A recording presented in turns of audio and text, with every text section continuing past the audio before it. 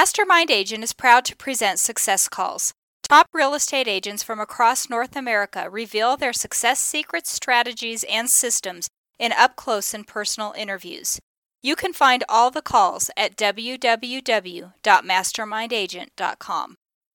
Hi, I'm Mike Cerrone with Mastermind Agent. This month's top agent is Brian Wiest with Keller Williams in Rockwall, Texas. Last year, he closed 140 transactions with a total sales volume of $32 million and earned $1 million in GCI. His average sales price was $228,000, of which 50% were buyers and 50% were sellers.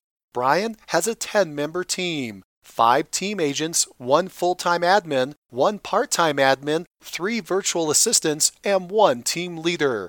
Brian Wiest is the team leader of the Brian Wiest Real Estate Group.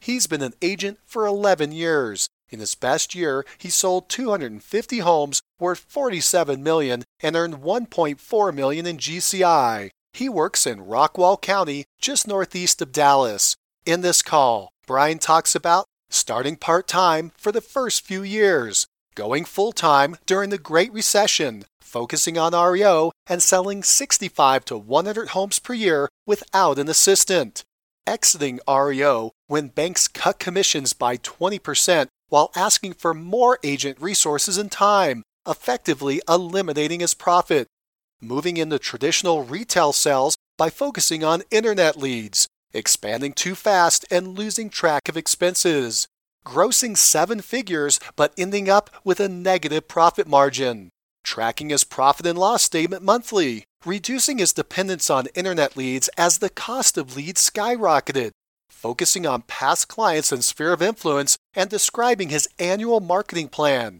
building repeating referrals up to 60% of his business and returning to a healthy profit, unique marketing idea to parents of Little League sports that is resulting in 10 to 15 closings per year for only a few $100s, team dynamics, compensation, profit margins, and more.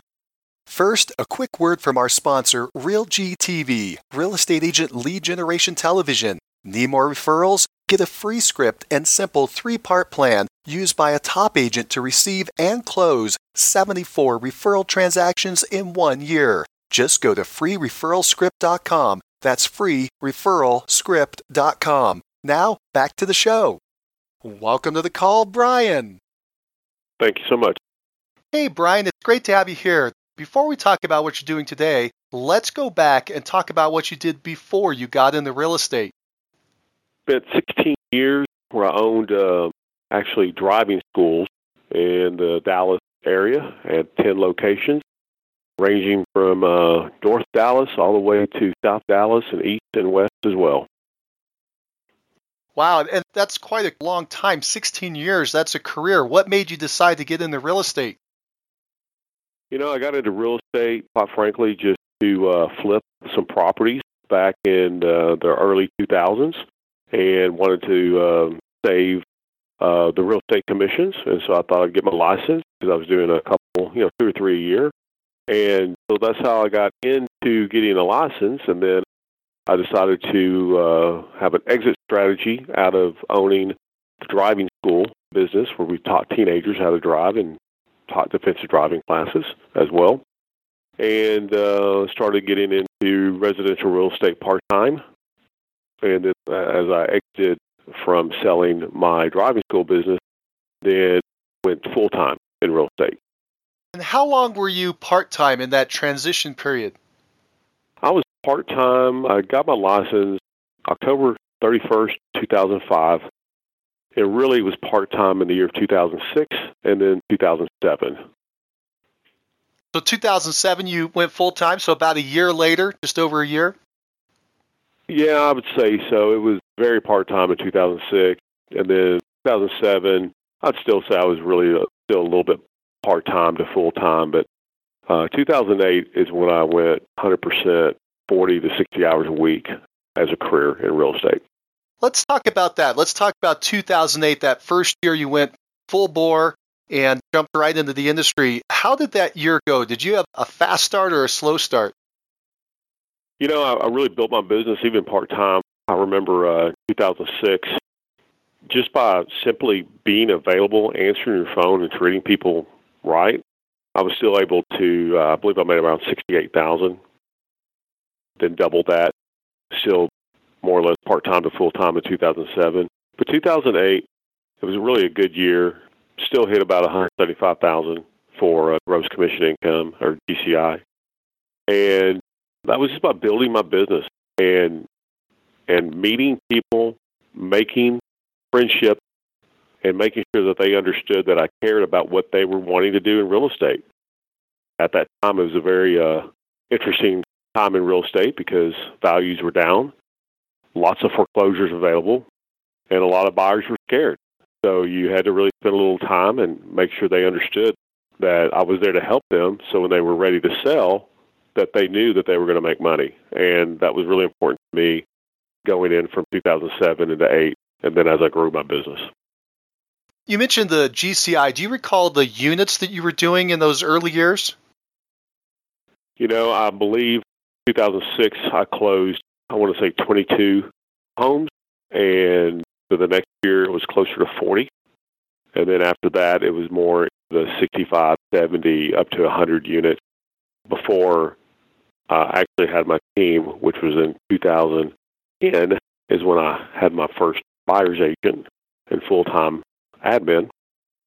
But before that, I was closing on my own anywhere from 80, well, let's just say from obviously 65 to 70 units up to 100 units. Well, that's pretty amazing. And when you were closing the high volume there by yourself, the 65 to 100, depending on the year, did you have an administrative assistant to help you? No, I did not. And that was before all the virtual assistants, that we have available now. And I just did everything myself. And quite frankly, in the year of 2008, one of my goals was to get into REO. In 2008, 9, and 10, that was 75% of my business was foreclosures. And that worked real well. However, it was very heavy with paperwork with the different banks and so forth.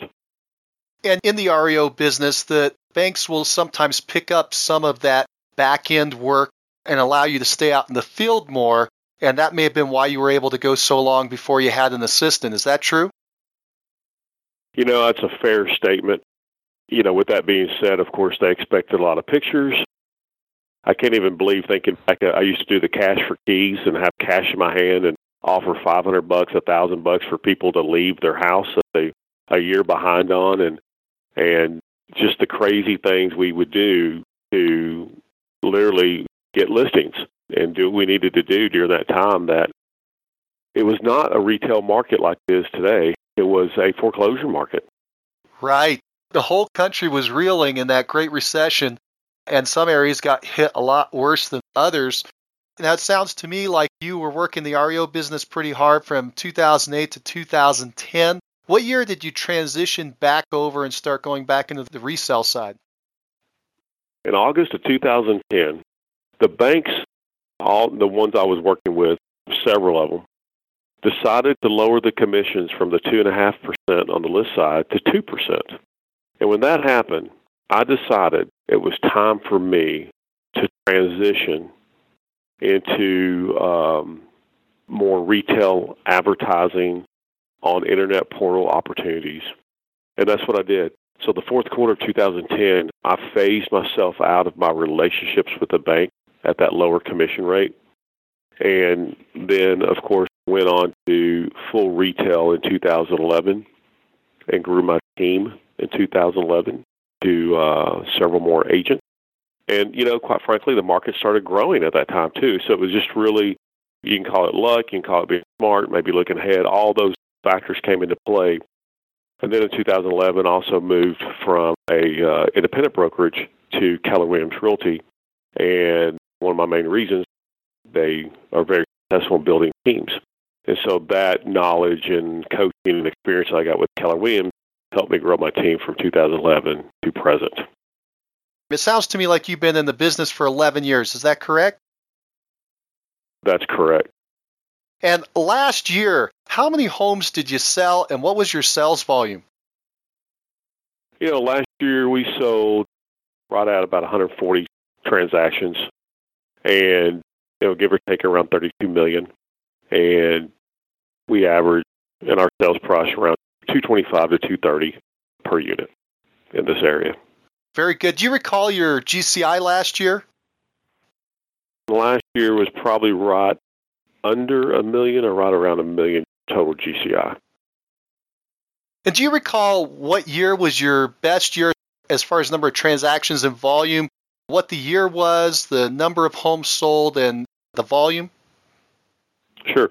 In 2015, I believe we sold 250 units and about 1.4 million in GCI, about 47 million in volume. Now that would be my best units on that. And so if I was listening to that, somebody's listening, they're going to say, okay, you went from 250 homes sold down to 140 in a year. And the question is, what happened? Well, I'll tell you, there's a couple things. One, that was my best year as far as units sold. However, I ended up actually at the end of the year in a loss right at 70 to 80 grand. Wow. So I sold the most homes, had a great GCI, but at the end of the year, I spent so much money in order to have those units and have that volume that at the end of the day, I really wasn't as profitable as I would have liked to have been. And so when I was wrapping up that year and looking into 2016, making some decisions on how we're spending money, and of course on internet portals and like Zillow, Trulia, Realtor.com, things of that nature, they were charging so much money for the lead gen, and it was just not being cost effective. And this past 2 years, I've sold 100 homes less, but yet my profit margin is over 20% more. And it's just learning in that system what your P&L can look like, and I've really focused on that the last, honestly, 3 years, what my P&L is looking like every month. So that will dictate, depending on the profit margin, I want to have the units we sell and how we do our marketing. Well, Brian, thank you for opening up and sharing with us. You're not the first top agent that we've talked to that's experienced that, the fast growth, and it eats up a lot of cash, and then making an adjustment. And so if you could just go a little further into what lesson you learned, it sounds like on the surface the lesson was that those internet leads are rather expensive once you add up all the true costs. Were there any other lessons you learned to get your P&L in line and get more money down to the net? Well, I'll say a couple things. One, real estate, we have to look at the future. And so here we are in 2017, and certainly we have so many new agents getting into the business. And because of that, that means the marketing is going to cost more on internet portals because of supply and demand, as well as, even though last year I had a lot of success with pay-per-click marketing, this year that has increased by 30%. You have to be careful with that. I would say a lesson I've learned is definitely you have to be able to switch gears in your marketing and not be tied into a long-term commitment. If it's month to month, that's the best way. That's as long of a commitment as you really want. If it's more than 6 months, you're actually putting yourself in a negative situation depending on what happens in the marketplace. And certainly, you can't pay other agents too much. You've got to make sure that there's enough commission left over to pay your bills, pay your future expenses, and make just a little bit of money yourself. Because if not, you might as well sell or list that house yourself instead of having another agent do it. And so there's that fine line, and you've got to really watch your P&L, really watch your money going out to make sure the money coming in, you can actually save a little bit for the future. That's really good advice. How often do you review your P&L? Monthly. So every 30 days, you're taking a look and seeing what's going on. That's how you know that already this year, your cost on your pay-per-click is up 30%, is because you're monitoring it. I monitor that particular marketing every 30 days for sure. And really interesting, it actually goes up and down every 30 days.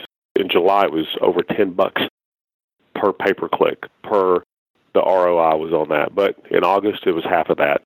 So, yeah, I'm always looking at that because it's not inexpensive. Sure, it's one of those big costs that's eating things up. Now, you also mentioned that you've learned that you've got to make sure you don't overpay the agents on your team, and you got to find that balance. And it sounds to me like that means you made an adjustment down in the compensation that you pay out. First of all, did you make an adjustment down in the compensation? And secondly, how did that go over? How did you make that work with the agents?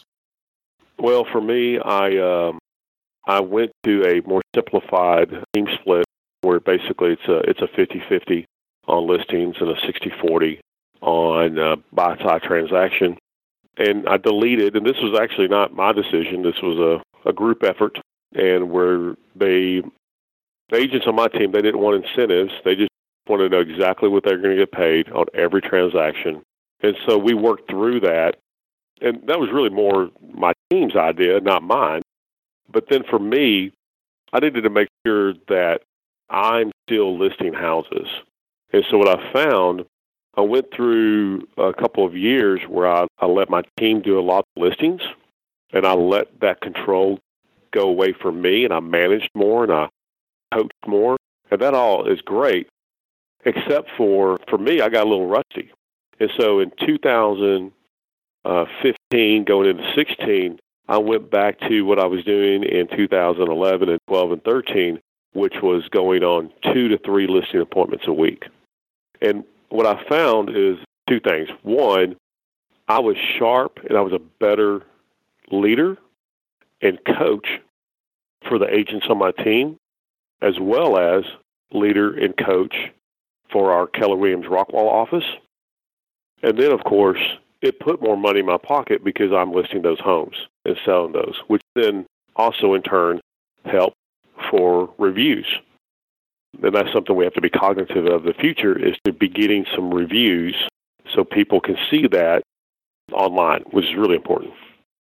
My other assumption there is that you probably are more in tune with the market and what's happening in the market when you're going out on 2 to 3 listing appointments per week. Yeah, that's a great point, Mike. That is exactly true. And I felt like when I wasn't going on any appointments and I was really coaching and managing, that I lost a little bit of that touch of the market. And for me, my goal is to go on 2 listing appointments a week. I mean, that's it. That's what I do, week in and week out. That does keep me in touch with what consumers are saying, thinking, and I ask them those questions as well. Now, you mentioned that one of your objectives, one of the byproducts of you getting back out in the market, is that you're getting more online reviews. Where are those reviews showing up, and how are you making those happen? Well, for me, I use a company called Signpost, and this is signpost.com. And it's an interesting company. It's a company that helps you gain reviews and control those reviews.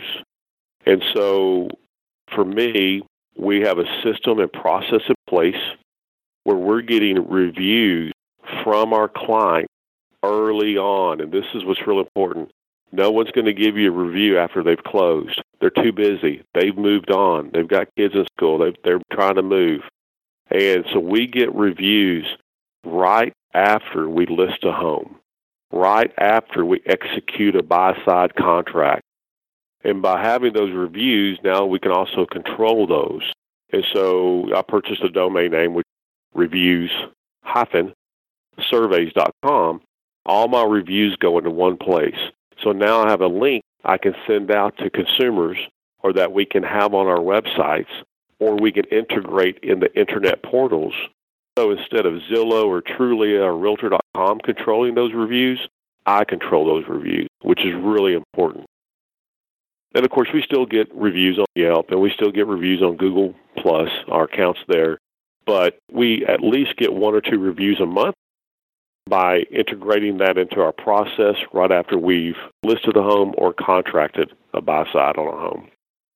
Interesting. You've centralized where people are putting up the reviews. And did you say that then you can push those reviews out to some of these other sites like Zillow as an example? I can integrate that link in my profile. Okay. And so, of course, someone has to be on my profile. Then you have to choose to click on the link, And then, for example, on Homes.com, they allow me to retype the review on my profile, and then it shows up there as a review. And so it just depends. Every internet portal, they have their own little, control issues sometimes. And so you just work with every one of them a little differently. And so that's how I chose to go that direction with reviews. And I like it. It works for me. And it seems to work for my clients as well. We're more successful, I believe, on getting more reviews than we were ever able to do in the past, let's say with Zillow, for example. And approximately how many reviews do you have at this point? It's a great question. I'd have to look that up. I would say maybe pushing 100. I'm just going off the top of my head. And have you found that that's made any type of difference in either your lead gen or your conversion? Are people talking about the reviews? I don't know if I can quantify that other than when we do pre-listing packets and we FedEx those out, when we do listing presentations, we make sure that people know that they can go to that website and read reviews. In other words, I think some agents are afraid of that. They don't even bring it up. We make sure that's part of our listing presentation. That's part of our marketing. And we want people to know, hey, go check this out. Go read our reviews. And it's not just about me, Brian Wiest. It's also about my team. And that's what you see in those reviews. It's not just about me. It could be about another person on the team, another agent, or it could be from the admin or the pictures or the, whatever someone wants to talk about. I'm sorry, I was flashing back and I was remembering when people would give me more positive reviews about my lead assistant than myself. Have you ever had that happen? Well, I really like when people are happy with our photography, which I'm not the one doing the photos. I mean, I've got 3 professional photographers that we use. But I'm glad you said that because people are happy with maybe the description write-up, which is something I'm not doing. I have a gal out of California that takes care of all my social media. So, yeah, I'm happy when they're happy with what we're doing, even though that might be with a virtual assistant. That still reflects on me. And that actually works both ways, whether it's positive or negative. Sure. And it was interesting what you mentioned that you're going after the reviews at the time that the client is the happiest. And that is when they just chose to hire you to sell their home or just signed on a contract to sell their home. They're going to be in the best spirits at that point. And that, you said, is when you're asking them for those reviews. That is 100% correct. And that is me being very purposeful on wanting that to happen when they are happy. Because you and I both know, and other real estate agents know this, that as the transaction proceeds, you never know when you're going to get a call and the buyer decides to terminate the contract.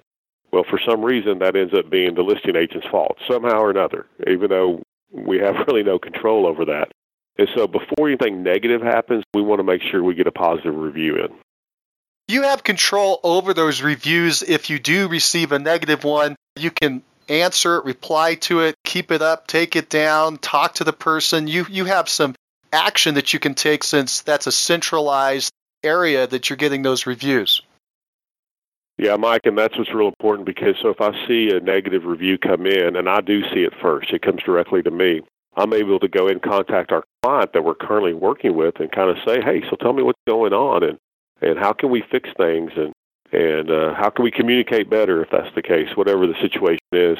And so then we have an opportunity, perhaps before we even close, to turn that comment around to a positive one. And then they, if they choose to, they can always change that review before closing or afterwards.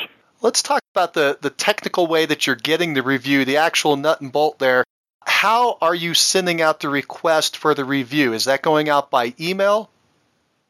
Yeah, that's actually an email that we have my virtual assistant, part of her process after the property is listed and the listing has been approved. Then she sends out a review email that is sent directly to both.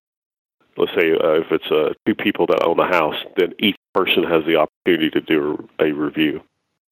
And how do you phrase that in the email? Do you say, please give us a review on the service you've received so far? How does it look? Yeah, great question. Actually, the Signpost program, actually, it's real simple. They just send an email out that says, hey, on a scale from 1 to 5 stars, what would you say about Brian Weiss Real Estate Group? And people just click. Well, they click a 4, 5, 3, whatever they decide to click. And that's it. And then later, then they're asked to do more, do you have any comments to add to your 5-star review? And that opportunity is given to our clients. And then even after that, they're asked then to do a Yelp review or Google Plus review. And what's interesting is that so many people don't want to go down that path. They don't want to get involved with Yelp or Google. They just, it's a little bit different if it was a restaurant and someone had good food or something like that. But I've just noticed in real estate, they like just to do it was 5 stars and they did a great job. And they don't get into a lot of details. And for whatever reason, we just don't see people liking to do the Google, Yelp, or Zillow, Trulia reviews. And I think that's because it takes so long to go through that hassle of doing that. Brian, I'm going to switch gears out of reviews for a second and go back to a follow-up question. You said that you were working the internet leads pretty hard, but then you reduced that effort because of the expense. What did you move into, and what did you start to work hard to get the lead generation to continue after you reduced the internet leads? Well, and I'm kind of going back to this Signpost. One reason why I got with this company is because you also could do campaigns. And so one of those campaigns is, of course, reviews. The other campaign we do is past clients. I mean, year in and year out, we always see that 50% of our business comes from our sphere of influence or past clients. And certainly we know this in our industry is that for whatever reason, sometimes realtors are afraid to call their past clients or talk to them or just check in to see what's going on. And what I wanted to do years ago was have a system in place where we are, like currently, where we touch our past clients and or sphere of influence through texting and emailing and not always relying on one of my agents to call someone. So I took that, and in our past client database, we make sure that 9 times out of the year that we are sending an item of value. And that item of value could range from a coupon, simply for, buy one dinner, get one free. Or it could be, I've got one of my vendors, he does $1,000 off for any construction work over $10,000. And so my admin is really good to reach out to my vendors, and we send out an item of value, and mainly so that person remembers, hey, that's coming from, Brian Weiss Real Estate Group, and we're not always asking for a referral. We only ask one time a year for a referral through text and email, but the rest of the time is through, like I said, an item of value. So our focus has really been to reach out via text and email to our past clients, and then individually my agents each quarter will reach out to their clients and leave a voicemail or talk to their past clients and kind of see what's going on in their lives. Now, a quick word from our sponsor, RealGTV, Real Estate Agent Lead Generation Television, where top agents reveal exactly how they create consistent flows of home buyer and home seller leads into their practices every month. Need more leads? Hit the pause button right now. Open Google and search RealGTV. That's REALG.TV. Now, back to the show. Let's dig into that a little deeper. This is a great area. As you mentioned, your repeating referral from past clients and sphere of influence is typically over 50%. In fact, if I understand correctly, last year it was 60%. And the first question I have for you is, how big is your database of past clients and sphere of influence?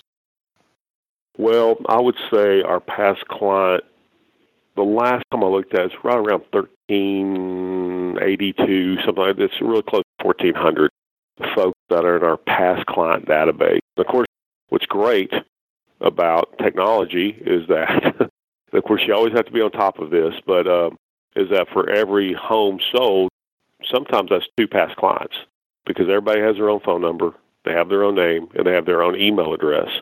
And typically, one out of those 2 people they are more likely to be more aware of getting texts or emails, and it just depends on their personality and so forth. But anyway, to answer your question, we're out right at about 1,400 people in that database. Now, is that just the past clients, or does that also include sphere of influence? That would be past clients, and then we have a separate sphere of influence campaign, but they're very similar, but I like to have those separated in case we wanted to do perhaps different marketing with one versus the other. And how many people then are in your sphere of influence database? That would be right a little over 800. I want to say it was in the low 800s the last time I checked. And so combined, we're right around 2,200.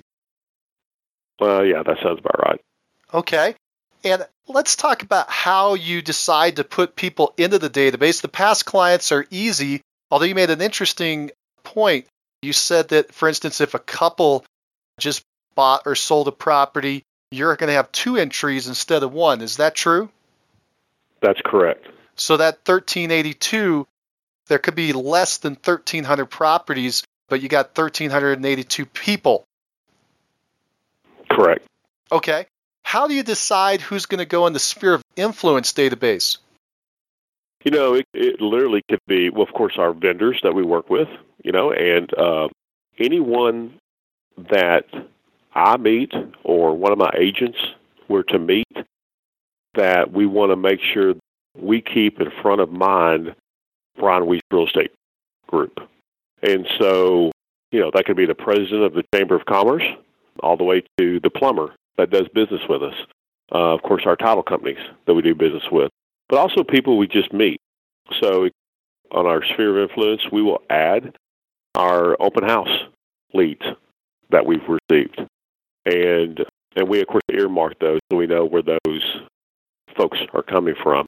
And so, we don't want to, I would say to answer that question, it would be people that would be in our have mets section. So we've actually been face-to-face with those individuals. Yeah, that's what it started to sound like to me. These are people you've actually been in front of. You've actually had a little conversation with them. It's not a list that you received, some random list somewhere that you added. These are people you actually spoke with. Correct. Do you ever remove people from the database, and if so, why? Oh, I think we're always looking to streamline what we're doing. And, there's going to be people we would either remove from our sphere for one reason or the other. It could be because they are now a real estate agent and so forth. So that could be one reason. And, just for different people. And, of course, some people, they opt out. They don't want text or email. They know who you are, and they say, hey, if I need you, I'll call you. And so that's fine, too. But I don't even know if that even happens every month. That might be about a half a dozen people to a dozen people a year that we end up either opting out or we take them out of our system one way or the other. You started to go down the path of how you stay in front of these people, and you start to give us some parameters. Could you walk us through a big picture of what you do on an annual basis, all the different things that you do to stay in front of them for calls and either snail mail or email, or you mentioned text? Could you give us that big picture again, just so we get it all in one place? Well, on our past clients and sphere of influence, my expectation is to have 9 touches out of 12 months of a text and email with what I call an item of value that is not real estate related. And then 2 times a year, we'll do something real estate related. Like, for example, 2 months ago, I offered a free home warranty if we helped someone buy or sell a home. And so that's an offer I'll do once a year. And so then out of 12 months, we have texted and emailed our sphere of influence and or our past clients 10 out of 12 months.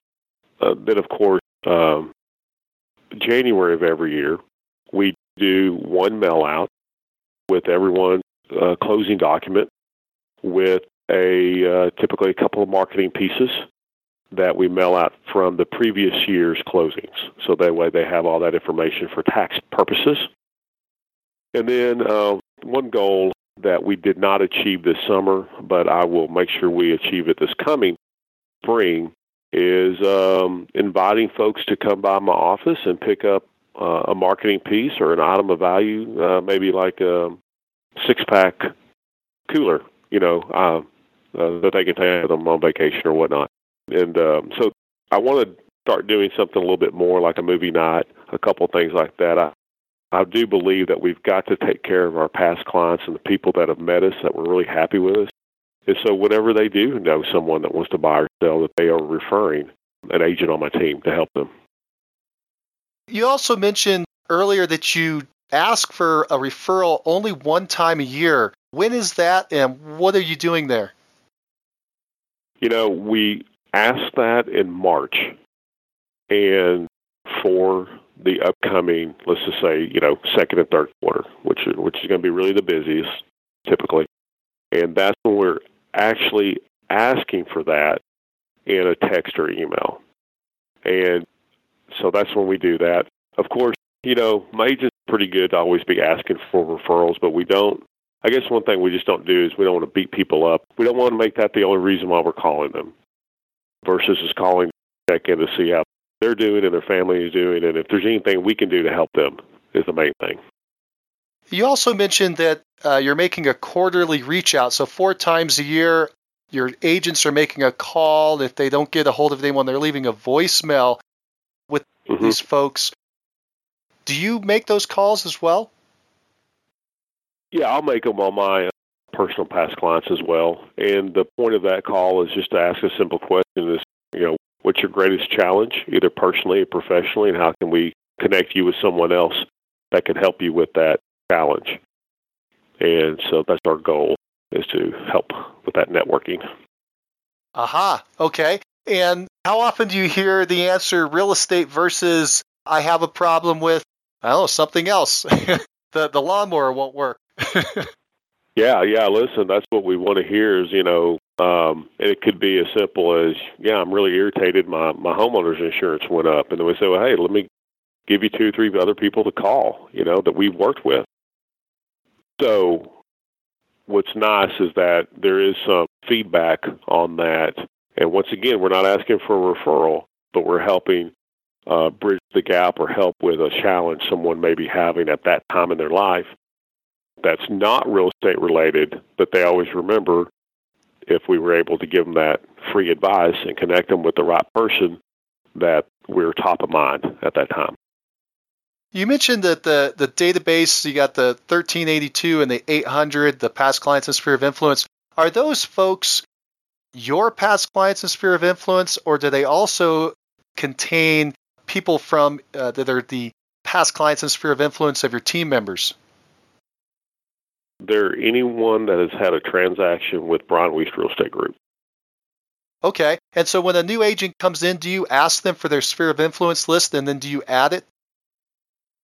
Yes and no. There's a couple things. One, a new agent needs to work on what I really call the top 150, and to take 150 index cards. I have them put down a name, an address, phone number, and email, and ask them to work on within a 30-day period of 150 people that they're going to put in as their database. And then we do earmark that. So at Keller Williams, we can use our eEdge system or market leader system for that database for them to keep in touch of. But that's more for them to really contact and make sure those people are friends with them on Facebook, and that those 150 people know who they are and that they are now in real estate.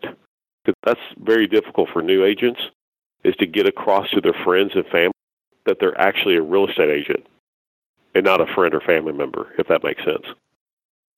It does. That's good advice. For your referrals that you're receiving yourself, did I pick up somewhere that you do a lot of networking, maybe at sports events? Well, I'm out and about, and in the public setting, and we do different sponsorships, whether it's through the chamber or through different charities. And so we try to, keep my name out there for branding purposes. And so I don't know if that answers your question, but one thing, and I know this is, I like to have my agents and I give them some money to make sure that when their kids are having their football, soccer games, and baseball games, that they've got a branded ice chest full of drinks. It's not for the kids, it's actually for the parents. Because the parents sitting there, they get hot just watching their kids play baseball and soccer and whatnot. And it's a nice way of saying, hey, this is who I am, with their name and their phone number, and it's a branded ice chest, but it's for the parents only. And we see that turns into at least 10 to 15 closings a year by doing that little bit of sponsorship, if you would. That's a great idea. So one of the agents on your team will bring that to their Little League game. It'll be sitting next to them, and they can offer it to the other parents. It's branded. You're cooling down the other folks, let's say on a hot summer day out there watching baseball, as you mentioned, as an example. And you're saying that just that one little thing will start up. It'll spark some conversation and end up with 10 to 15 referrals a year. Not a bad little investment for a cooler. How much does a cooler cost? Yeah, right. You're really talking about $30, and you spend another $20 on some G2 or whatever water, and yeah, it is very interesting how that works, and it works out really well. It does work out well. For the folks listening, the agents listening, do you have any other advice for how they could generate more repeating referrals out of their business? I think I would say a couple things. One, don't be afraid to spend money on a transaction coordinator that takes it upon themselves to communicate with your clients during the transaction weekly. The number one complaint that sellers have is that they have no idea what their listing agent is doing to help sell their house. And I know we're in obviously a little bit of a hotter market where properties are selling quicker than they did in 2008, 9, and 10 when the market was down. Start thinking about what you're doing today, what your process is looking like. So soon, instead of a listing selling within a week, a day, a week, a month, what if it's 6 months? What does that look like? What do you have in place that you can make sure that your clients are being communicated, whether they're on the sell side or they're on the buy side? And that doesn't always mean it has to be you, because your job is to be lead generating, is to be prospecting, which does include your past clients and sphere of influence. And on that side of the ball game, I would say you need to prospect and use a script out of how can you help them in their daily life. Because if you can do that, connect with them on that level, then they're going to be clients with you for life. And more importantly, refer you for life. And so it's a little bit of advice to at least start thinking about, especially for those new agents, that maybe they're only closing a couple of transactions a month, but what happens when you start closing 8, 10, 15 transactions a month? You've got to have those processes in place to grow. It's very interesting. You mentioned that a few times now, that when you're having the conversation with your past clients, your sphere of influence, you're asking how you can help them on a bigger level. And to me, what you're doing is you're moving them from a transactional past client more into the friend category. Is that the way you're thinking about it? Yeah, and everyone's a little different. I've got some past clients, they don't want any help or assistance, but you definitely have some that they're open for that. And no matter what their personality is, at least they know that I care. And people aren't going to care about you until you show that you care about them. And that is how you get from just a unit-driven team, if you would, to a caring team. And look, that's not easy. That's not easy. When you're closing 15 to 20 transactions a month, you have to slow down and be purposeful on that. Let's do this. Let's switch gears. Let's talk about your team. First thing is, could you describe your team? What we're looking for is kind of a big picture view, who's on the team, what their titles are, what they're responsible for. For my team currently, I have 5 full-time agents, and they all list houses, and they all represent buyers. I have a full-time operations manager that's here in my office, and then a part-time administrative assistant. 3 virtual assistants, one in California. She takes care of my social media and internet marketing. And then 2 others that is one is a listing coordinator, another one is a listing coordinator.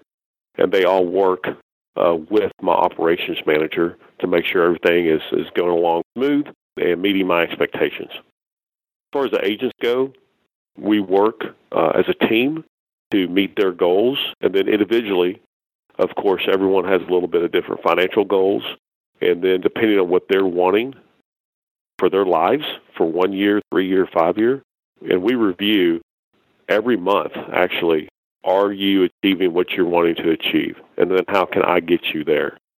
And so in the past, I used to have listing agents, then I had nothing but buyer's agents. But I switched gears on that as the market changed.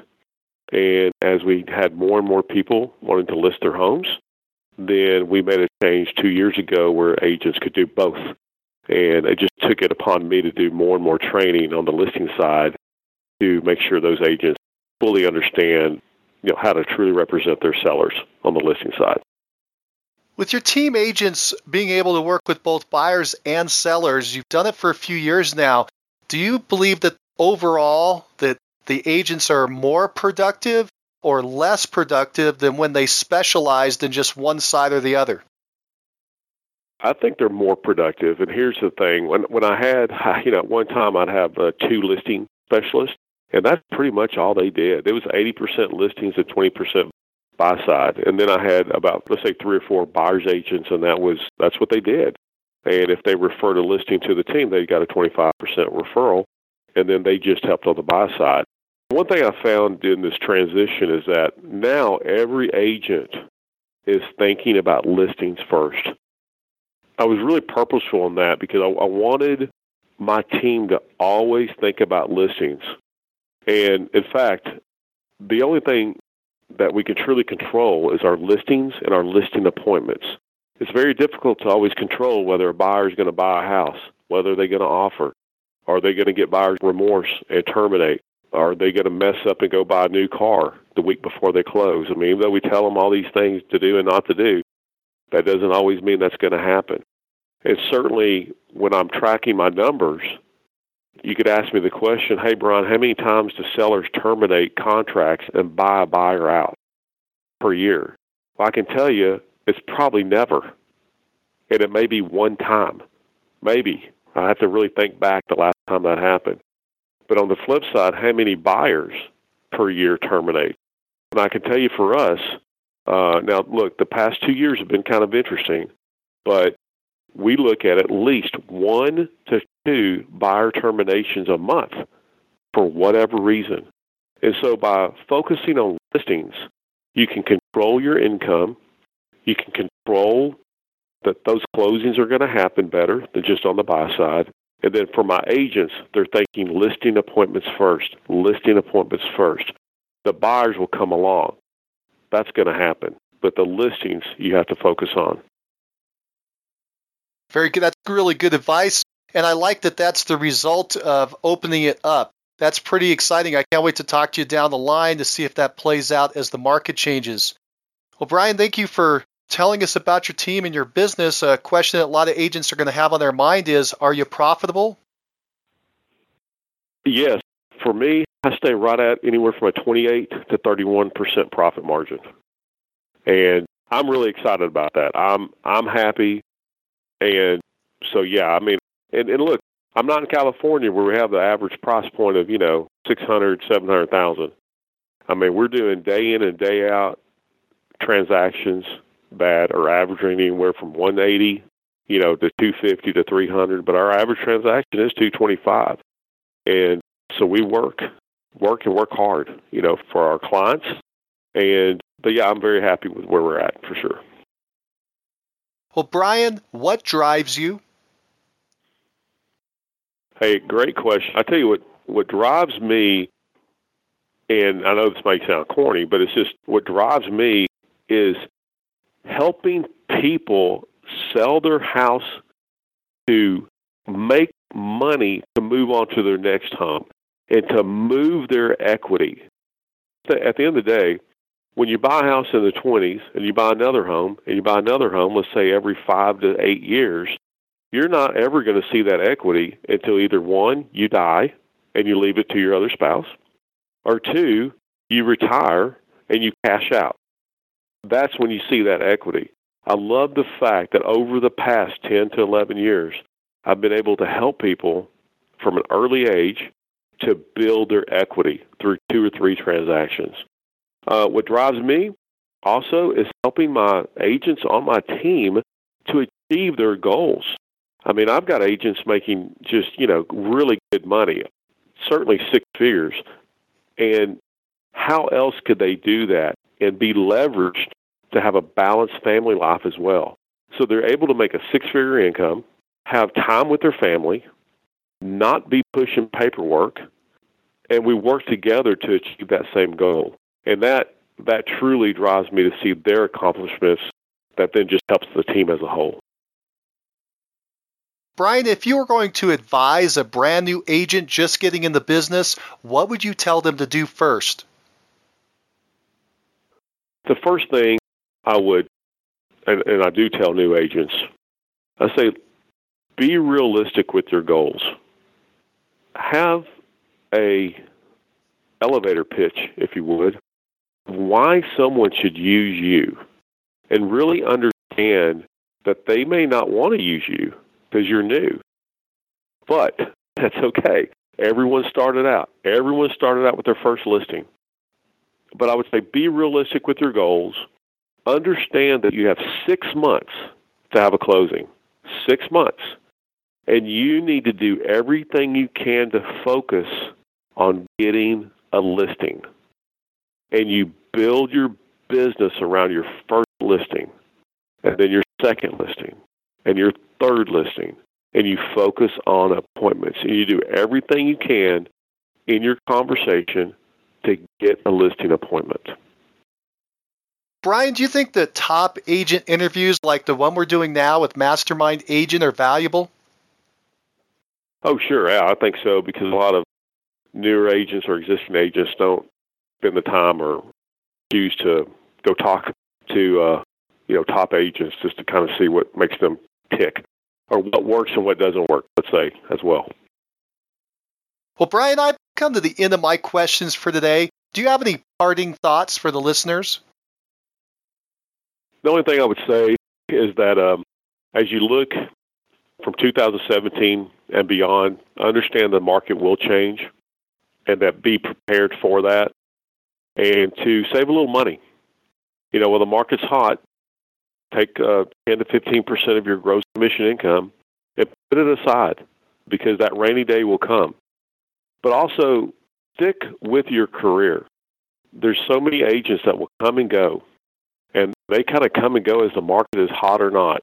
But if you stay with it and you're consistent and you think ahead, you can make a really nice career in real estate and grow your business, grow your database, and start doing at least 2 to 3 listing appointments a week.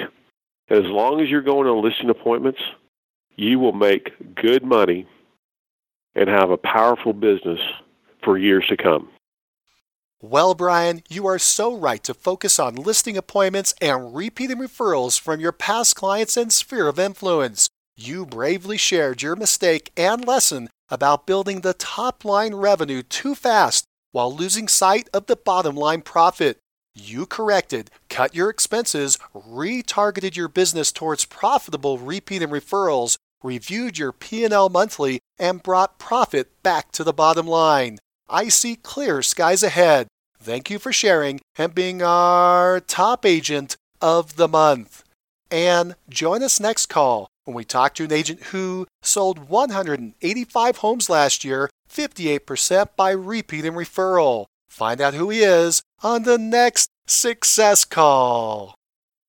If you like the show and want to know when the next one's coming out, click the subscribe button on iTunes or Stitcher. And if you want to hear more episodes like this, give the show a 5-star review and write a quick comment. I read them all, and it motivates me to keep going and share the top agent success stories with you. Thanks. If you're looking for more ways to generate leads, check out our sponsor, RealGTV, Real Estate Agent Lead Generation Television, and their giant database library of video trainings where top agents reveal, demonstrate, and discuss their best lead generation methods. Visit RealGTV, REALG.TV. If you're low on funds or just want to get the maximum leverage, check out my masterclass webinar titled Top 5 Free Lead Sources for Real Estate Agents. Learn more at freeleadtime.com. That's freeleadtime.com.